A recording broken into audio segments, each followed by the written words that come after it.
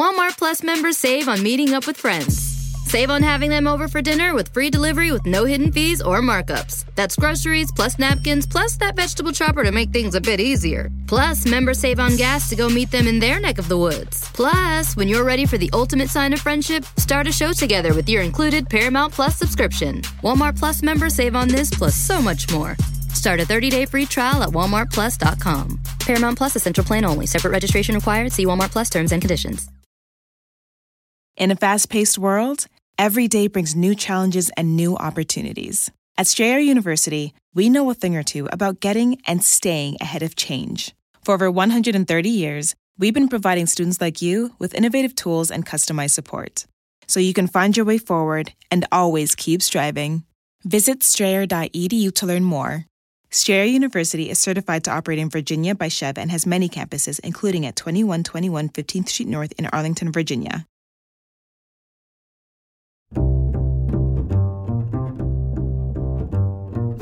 I'm Alan Alda, and this is Clear and Vivid, conversations about connecting and communicating.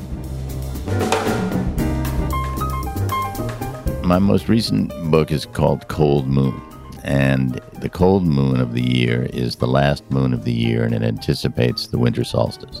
One night, I was visiting in New Jersey, and I looked over the ocean, and to my left was the moon, this beautiful moon rising over the sea, shedding its light on the sea and reflected in the waves, and the waves almost look like an audience applauding the moon. And we're little people doing little things, and suddenly there's this bigness in front of us. And I thought, well, I'm coming to the end of my life. I'm in the eclipse years of my life. What is important to me? What is important to me that I have learned? And it came to three simple things: life, love, and responsibility. And so I wrote Cold Moon on life, love, and responsibility. That's my friend Roger Rosenblatt. As a friend, Roger is funny, thoughtful, generous, and a gentle teacher. So it's no surprise he's all of those things as a writer. That's true in his essays, in his plays and novels, and in his writing about writing. This is going to be real fun for me because, first of all, we're friends. And secondly, I always have fun when I talk to you. Me too. When I talk to me, I mean. Yeah. I was rereading today your wonderful book, Unless It Moves the Human Heart, The Craft and Art of Writing. And of course, there's nothing more communication-oriented than writing. You know, I was coming across some nuggets. You had something interesting to say about nouns and adjectives. Oh, I love them. You don't seem to love them both equally. You seem to like nouns a lot better. I love nouns. If you have three adjectives to describe a noun, you've got the wrong noun. If you need to have three, the green, fat, burly something, you've got the wrong noun. Into a noun, you can pack almost an entire life. The meaning of the thing itself, and it makes a tighter writing and much more powerful writing. You find your noun, verbs too, but find that noun, and you won't need it. You would hardly need any adjectives. Does it weaken the noun to do it? Does it clutter the mind? What's wrong with the adjective? It does weaken them. It weakens it, and in effect, it says, I have not chosen the word. You know Mark Twain's dictum, the difference between the word and the right word is the difference between the lightning bug and the lightning. To choose the adjective is the lightning bug. What about anticipation? Anticipation is better than surprise. Much. You say in the book. And I think are you talking about the end of a story when you talk about surprise? Yes. Think of Hamlet. You know from the beginning Hamlet's going to buy it. He's talking to a ghost. The ghost is egging him on to do. So you know that things are not going to turn out well for Hamlet. The beauty of Hamlet is that we watch things not turn out well, knowing perfectly well that they're not going to turn out well. To anticipate something builds something in us, and we start to think, is this going to happen? Is this going to happen? Yes, it's going to happen. Surprise is easy. Coleridge made the difference. Coleridge said, if you look at a piece of land over which the sun is going to rise, and you know the sun is going to rise, and eventually it rises, it is so much more satisfying than if suddenly the moon rose or something else happened. You start to think, could this sun possibly rise? And what does it mean that it's going to rise? And why am I so overwhelmed by the beauty of it when I see it, even though I've seen it every morning, and I will see it every morning again? And you start to realize that you're dealing with something much more mysterious than the mere shock of surprise. Yeah, I think there's a correlation in life. You walk into a room and you suddenly are surprised by a birthday party. Terrible. There could be a moment of pleasure once you get over the terror. Right.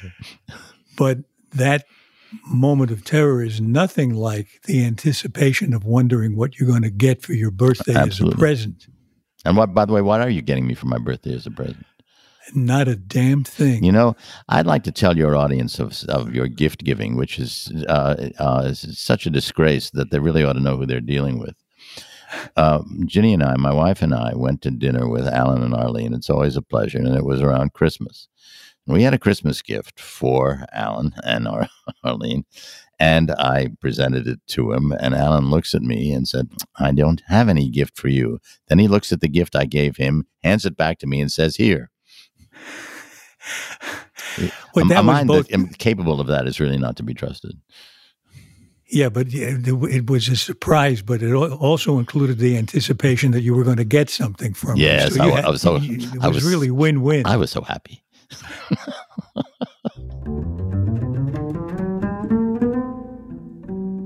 How do you start a piece that you're going to write? I tell you, it's not always the same thing, but it's so often the same thing that I guess I could talk about it with some confidence. And I know, and it sounds mysterious, more mysterious than it ought to be, because this is a craft as well as an art. But I wait for something to come to me, and it's usually an image. It's almost always an image, not a word. You know, I hear that from other writers, that the image comes, and it happened to me. Of course.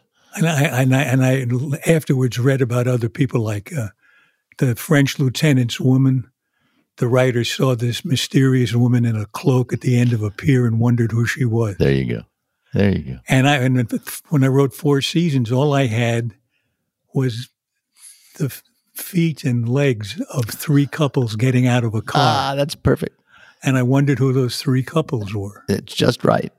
Just right. Now, so what would be an example that happened for you My most recent book is called Cold Moon. And the cold moon of the year is the last moon of the year, and it anticipates the winter solstice. I did not know what I just told you. I had to look that up. But one night I was visiting in New Jersey, and I looked over the ocean and looked out at the ocean. And to my left was the moon, except the moon was so big and so bloodshot, I thought it was the harvest moon. And it couldn't be for the timing, but it was overwhelming. And I looked it up, and I thought, what is this? Does this have a name? And sure enough, it was the cold moon. Once I saw the cold moon, all image so far, like the legs that you saw, and no definition. I didn't come to any conclusions. And then I started to think. That's when you sort of marry the intellect to the image. You marry the intellect to the art.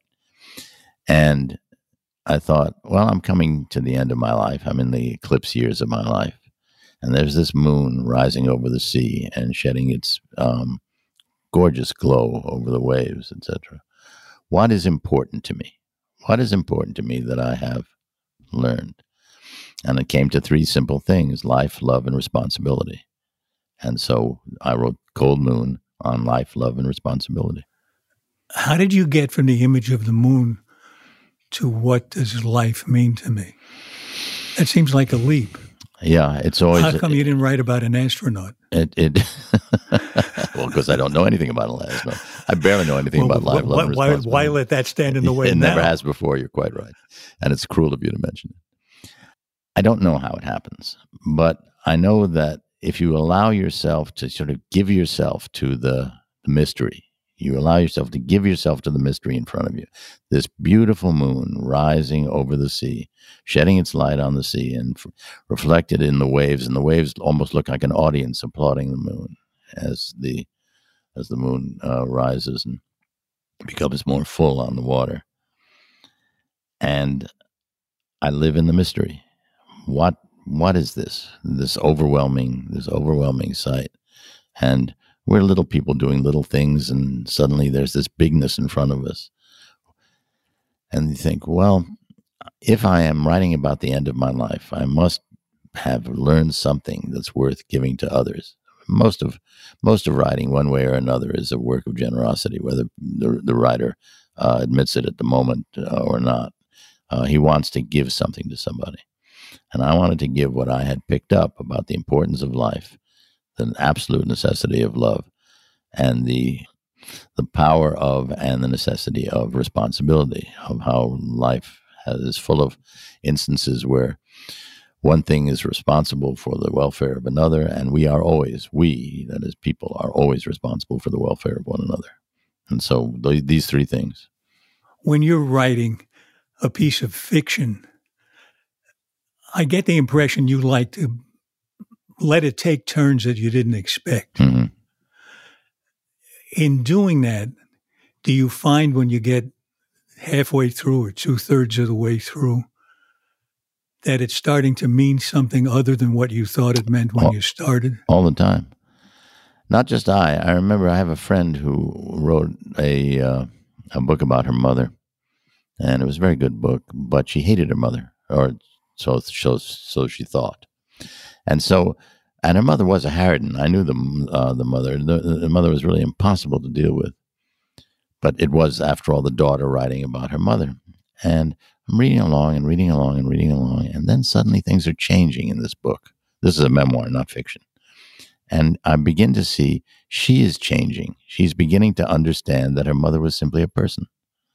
That all of the monstrosities that she thought her mother was an accretion of were simply the things that go into the makeup of anybody. She may have had some more weaknesses than others, but she was still a person who wished her daughter well. And I had the same experience when I wrote The Boy Detective about my parents. I was furious at my parents for sort of deserting me when I was about 6 years old and focusing on my brother and leaving the world to me alone. Turned out to be advantages in some way, because solitary life is a necessarily creative one and a self-sufficient one. But I was angry. And at the end of that memoir, too, I came to it, and I finally addressed my mother, who had Alzheimer's at the time, and I said, in a passage, I said, "Mother, may I talk to you?" And it changed entirely. The writing reveals so much in you, whether it's fiction or memoir. You must have felt that when you wrote your memoir too. That there was this you knew, you were certain of, and then you weren't certain of it. I had a similar experience to what you described, only I think it's sort of a negative version of it. Arlene would read it as I was writing it, and she'd say, "Is this how you understand this now, or is this how you understood it then?" Very smart. And I'd realized that I had told the story so many times in my mind, I retained the point of view of the child who feels wronged, and I hadn't seen it in the That's just what I was doing. Perspective. That's just what I was doing. I felt too in different ways. I know your life story, but I was the wrong child, and then I almost said, "So what?" You know. You watch the suffering world around us, and what am I whining about? Being the wrong child? I did all right. You did all right. So, what do you have to take into account? What your changing view is, or does the book look strange? The book gets ahead of you. I don't know that you can take it into account. Suddenly, you're writing something that you didn't know you thought at all. Where did that come from? Haven't you done that? You write a sentence, your head snaps back, and where did that come from? All the time. Yeah. All the time. The mystery of writing is not to be dismissed. I know it sounds, perhaps unnecessarily spiritual or even religious, and I don't mean it either way. But one must dwell in the mystery. You must learn to dwell in the mystery of things, the things you do not understand, and let it go. And then you start to suspect, is this part of a plan? And I have no idea. Well, it may be. Your unconscious mind may be working on it. Yeah. Along the lines of what you were just saying, I'm impressed, and I wonder if you have this same feeling about what's going on when you write.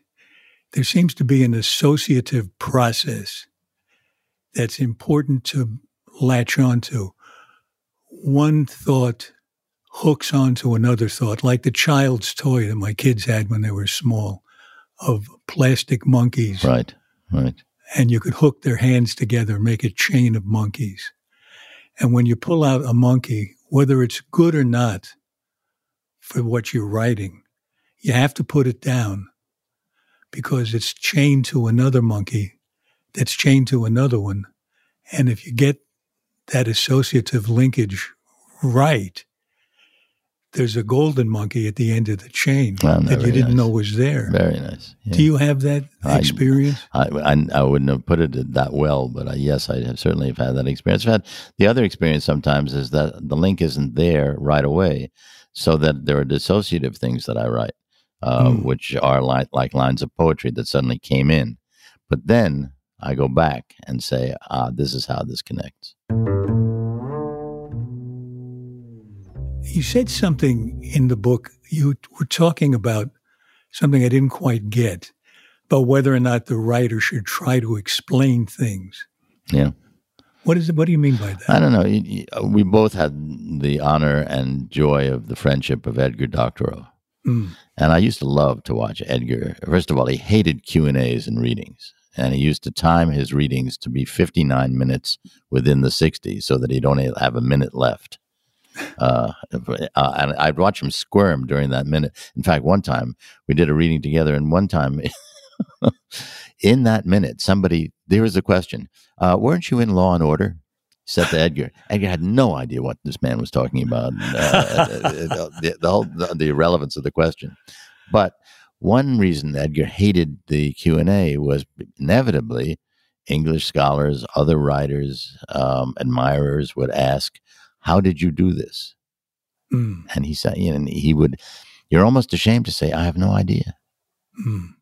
So that's what you mean by not explaining things? Because in a way you can't. No, there's much of the world is not to be explained. We listen to the news and we are horrified by an event in the news. And you think, how could this possibly happen? That's in the realm of the news. In the realm of our own minds, it's the same thing. How could this possibly happen? I have no idea how I came to this, or how I wanted to write this, or why I finished a whole book on a subject that I hadn't even imagined I'd write about. You've written so many different kinds of genres. You've written poetry, essays, fiction, drama. How are they different from one another, or are they? No, they're all very bad. And that's how. I don't mean how your works are different. How are those forms different?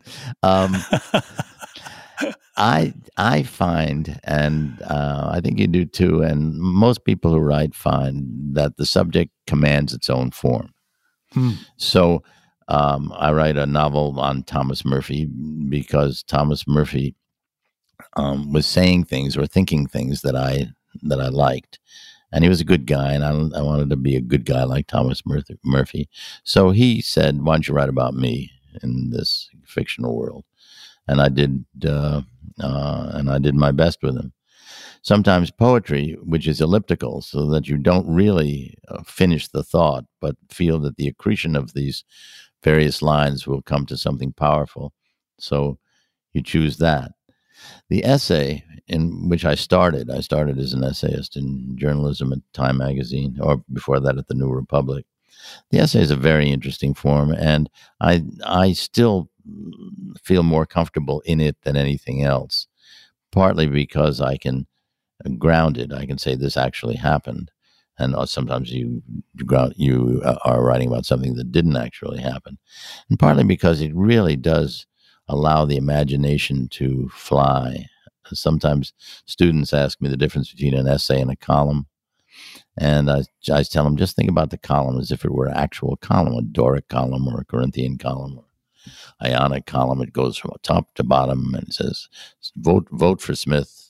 This is why, vote for Smith. An essay just leaves the column entirely, goes off, and is a digression. It's like comic relief, which you've used as an actor so beautifully. The idea that I will go as far as I can off the main subject, but I'll come back. It's like Louis Armstrong playing Black and Blue. Louis Armstrong plays Black and Blue, and he does a riff off the central tune, and you think he's never coming back. He's gone too far. He's up in heaven. He is not going to land again. And sure enough, he comes right back to it, and the tune to which he returns is enlightened by his digression. You know, that's so interesting. That is very similar to what I heard myself telling my granddaughter once when she had to write an essay when she was, I don't know, 5th, 6th grade, something like that. And I said, I think an essay is a conversation with yourself. Yeah. Where you do allow yourself to go off in another direction that almost seems in opposition to what you mean to say. But it's the consideration of an outside force that gives a little excitement. Yes. Oh, very nice. It's not just a declaration. It's a tussle. Very nice. And then I was horrified that I'd said that to her because somebody was going to ask her on a test, what's an essay? And she'd say it's a conversation with yourself and get 0. Do you know that with my granddaughter, I've never done better than a B+?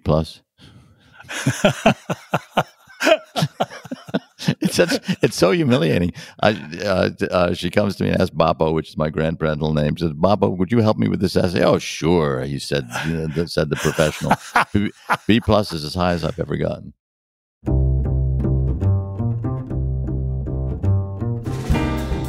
When we come back from our break, Roger Rosenblatt tells me how he helps younger writers find their voice.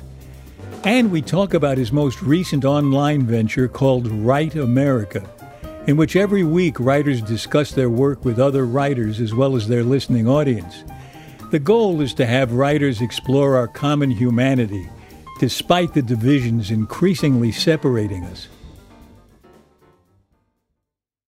Clear and Vivid can be downloaded for free because it's supported by our sponsors and by, as they say, people like you. But there are no people like you. You're you. We want to make sure you know about patreon.com/clearandvivid. That's where if you love hearing from the extraordinary guests we have on our shows, you can become a patron and get early access to special videos. And at the highest tier, you can join me in our monthly get-together online. I think you'll find out that the listeners to our podcast are often as much fun to hear from as our guests. We're grateful to you all. Thank you. And don't forget to check out patreon.com/clearandvivid. This is Clear and Vivid, and now back to my conversation with Roger Rosenblatt. You're not only recognized as a great writer, but also as a great teacher. And there's a lot of criticism in some teaching. How much criticism do you use compared to how much praise? I'm 95% praise. I believe in praise on 2 levels. I used to do a lot of book reviewing for the Times and other publications. And I was amused at my own ability to knock down a book. How clever I was and how cute I was and this and that. And after 2 or 3 of these things, I looked at these things and I said, what are you doing? Who cares that you don't like this book? And who cares how clever you are in saying so? Is it not better to find something you like so that you can be expansive in your apprehension of it and then make everybody happy? The author's happy because you got what she or he was writing. You're happy. Editor's happy. The readers are happy. It takes a little living to know that not to be clever at somebody else's expense, especially in things that count like a book review. So I do not review books I don't like. That sounds like a really good solution to the problem, because it must be difficult, especially if you're face to face with a student or a friend who shows you what they've written. Sometimes it must be a struggle to find the positive thing to say. I mean, you can't just say, I love this paper, you've typed it on. Yeah, you're sometimes tempted. But the truth of the matter is, if you do this long enough, and God knows I've done it long enough, there's always something to admire in everything. And it's not the paper. A particular line, a particular image is nice, a way to start something, or the subject matter itself, which may not have been treated quite as well as it could have been. Then what you want to do is see, is there something in this writer that she is not playing to, but is a strength that could be her future or his future as a writer? And that takes some concentration. And the most use I've ever been to students is when I figured out what they should be writing about. I'm usually not wrong. They How do you know? How do you latch on because to what it is? They let you know. They choose a subject that suddenly brings them to their knees when they're at that point, when they really are emotionally drained by what they're writing. Then that's the real McCoy. So I say, let's try that. Let's go for that. You write this book. You get people to come up with things they didn't expect was in them with ingenious prompts. Like, I love the one, do you mind if I mention it in public? A little bit. Where you close the door and you hear the sound of the door closing. I must say, I take pride in that. Tell me about what goes on when you do that. The genesis of that thing was pure dumb luck. I was teaching at Harvard in the Kennedy School, and the Kennedy School, as you know, raises world leaders, and they're only interested in writing memoranda, and it's nothing to do with our world. But Harvard thought I could teach essay writing. Then, to add insult to injury, they gave me a class of 30 or 35 people. It's impossible to teach a writing class of that size. So the term was going on, and I was getting absolutely nowhere. And they were not learning anything except, again, how to write a memorandum to their prime minister or something else. Some of them, I think, did run countries. In any case, one day I stopped in the door and I looked over to this group, and then they were so eager again, and I thought, I'm going to let them down again. And I heard the door close behind me, and it clicked. And so I opened it again, and I closed it. And I opened it again, and I closed it, and I did it one more time. And I said, write down what you hear. And Alan, one young woman who hadn't written anything interesting wrote, in my father's house there were no doors. That was the first sentence of her. In my father's house. I mean, it was already a writer writing. In my father's house there were no doors. She had grown up in trailers and Navy camps, and then was going to write about her father, and did a beautiful piece. A gay guy was breaking up with his partner, and he said we didn't click, but the door clicked. Oh, and then I know. I was talking about hog heaven. A black kid from Harlem's father was leaving the home a particular Sunday morning, and the father shut the door, and he heard the door click. And then what he added was, we sat down to pancakes. And I thought, now we have a writer who the pain of the father, leaving, and suddenly you are then back into the family that's left. And here is an accoutrement of the family that is left. And from that point on, they really did get what it was to write.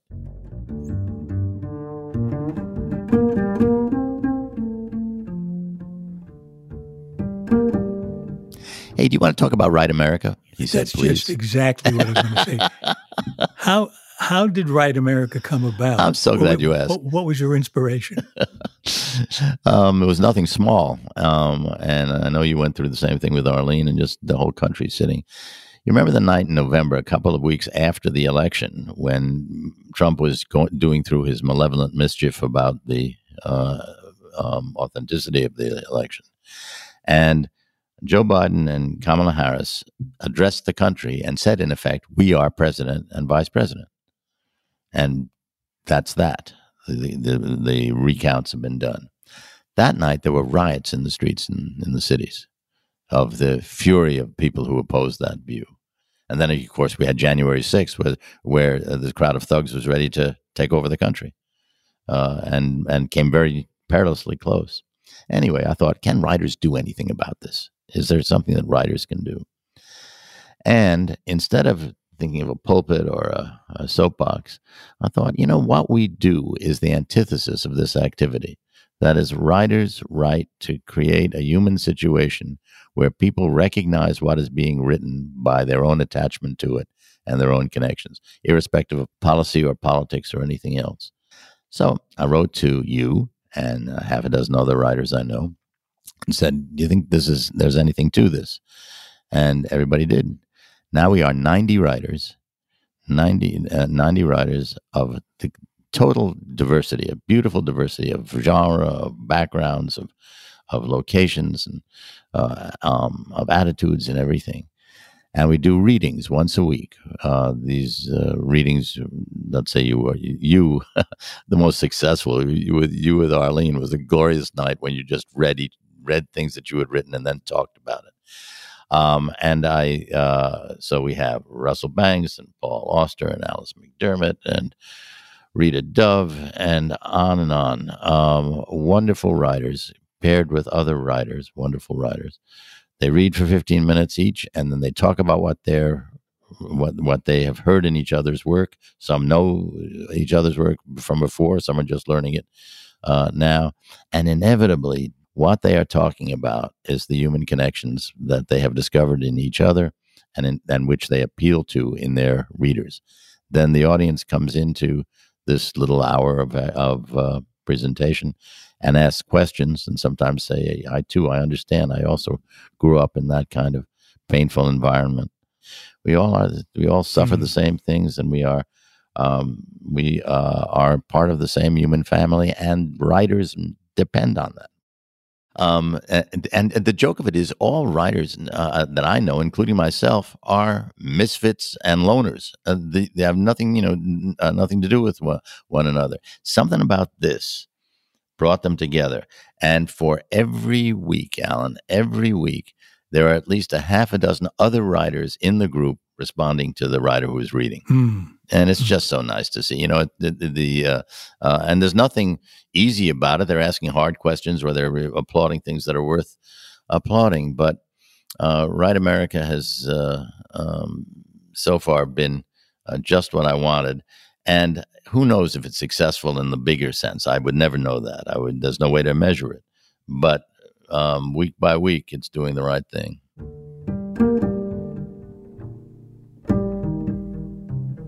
We're coming close to having to end our conversation. So let me ask you one technical thing about writing. What's the best way to end a piece? Again, I'm thrown back into this mysterious business. Sometimes I write the end. I never know where I'm going in a piece. And I caution my students against outlines. Do not outline what you're writing. Just follow. Why not? Why shouldn't you? Because you'll take the surprises away from yourself. You are Alice following the rabbit, wherever the rabbit's going. Okay. There is a point, however, where you say, enough is enough. I'm halfway through this, mother, and I got to know how this thing ends, right? So you write an ending, which I have done, and my students do too. And then you get to the ending and say, what are you talking about? This isn't the ending. This is not the ending of this piece. And you find that you're writing something else and something else ends it, and you stop. And when you stop, there's a sweet satisfaction that you never thought you would have when you started out. It's almost as if you're out of breath. I've done it. I breathe. I've done it as well as I can. Hope you enjoy it. Well, our ending tends to be predictable because we ask 7 quick questions. And I hope you're game. They're not embarrassing unless, of course, you tell the truth. Yeah, I know. I hate that. First question. What do you wish you really understood? That's such a good question. Because it really does seem antithetical to me, I wish I understood cruelty. How do you tell someone they have their facts wrong? How about this? You have your facts wrong. You carry Band-Aids with you? I have a personal physician. What's the strangest question anyone has ever asked you? I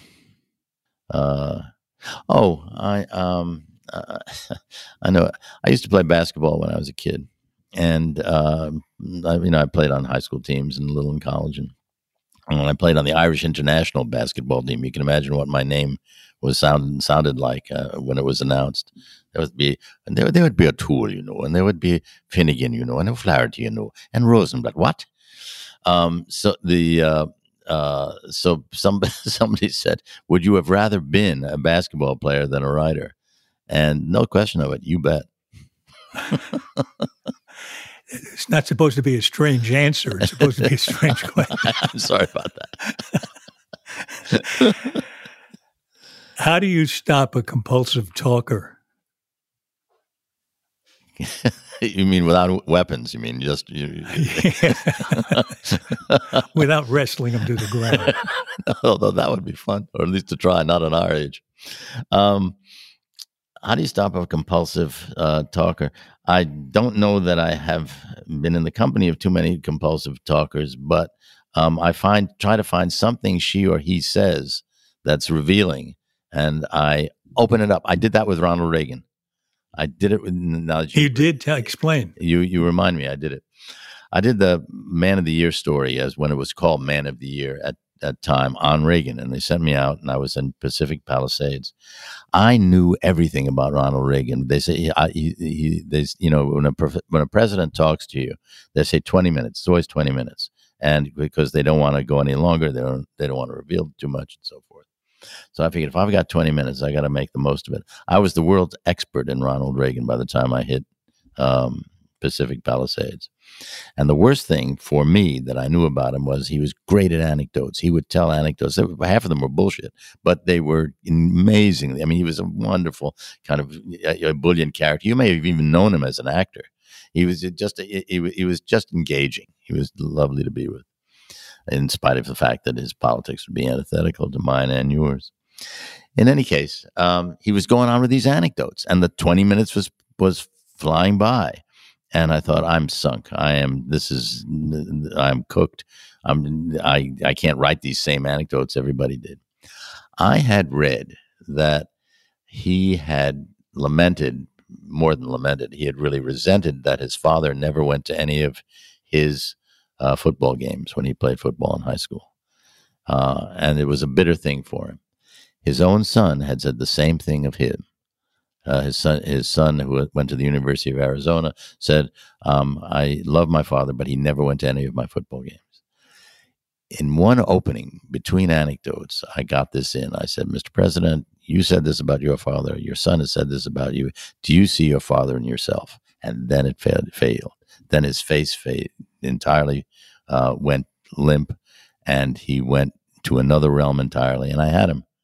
And we had a real conversation of person to person, not anecdote to anecdote, from that point on. I forget what your question was, Alan, but I thought this would be delightful. Let's say you're sitting at a dinner table next to someone you don't know. How do you start up a I don't conversation? even know. I don't know them. I am so inept. I don't know that I don't know that person. I am so socially inept. I have sat at a dinner table where I addressed the woman to my left by the name of the woman to my right, and then did the same thing on the other side. So whatever you ask me about a dinner party, I get it wrong. Well, the question was, how do you begin or get going a real conversation where things are talked about? I don't. I talk too much. I talk too little. You might as well put a gopher at the table in my seat. The gopher would have more social graces. Well, you have the advantage that you can start telling Ronald Reagan's anecdotes. Exactly. As long as I can rely on those, I'm a happy man. Okay, next to last question. What gives you confidence? I guess the love of my friends. Thank you. You qualify. Last question. What book changed your life? The poetry of W.H. Auden when I was in high school. In high school? Yeah, I started to see how one could write. And I don't always agree with Auden. I don't think he always makes sense, but the effort was wonderful and the language was wonderful. And I thought, this is how the game is played. Did you begin writing poetry then? Yes, I did. Roger, this has been, as I knew it would be, a real pleasure. And I'll see you later for dinner. Yeah, let's do that. But it's such a pleasure for me. It's a pleasure to live with you, Alan Alda, you ridiculous character. See you later, Roger. You bet.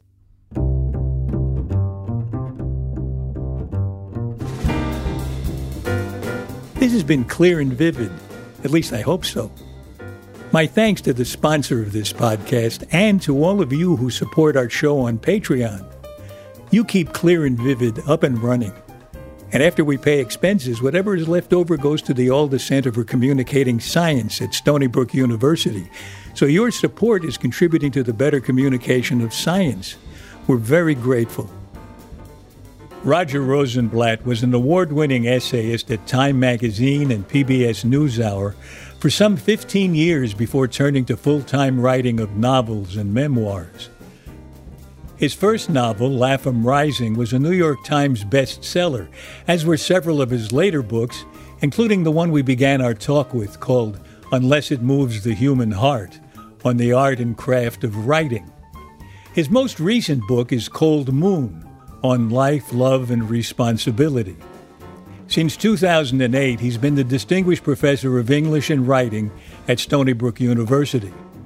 The next installment of Write America, to be streamed live on October 4th, will feature writers Linda Paston, Tennessee Reed, and Frank Langella. You can find that and subsequent weekly episodes at the website of the hosting bookstore, Bird Books. That's BYRDBOOKS.com. This episode was edited and produced by our executive producer, Graham Shedd, with help from our associate producer, Jean Chimay. Our sound engineer is Erica Huang, and our publicist is Sarah Hill. You can subscribe to our podcast for free at Apple Podcasts, Stitcher, or wherever you like to listen.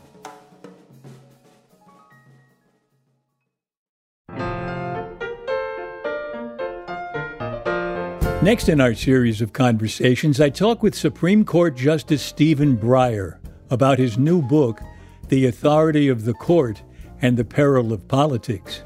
I've never heard a voice raised in anger. I've never heard one justice say something mean about another. I've seen many instances where you have people labeled, quote, conservative, and people labeled, quote, liberal, divide in such a way that they're both conservatives and liberals, quote, on one side and the same on the other side. Not the same 5 and same 4, the same 6 or same 3 by any means. And you know what's so interesting to me? One year I counted them up.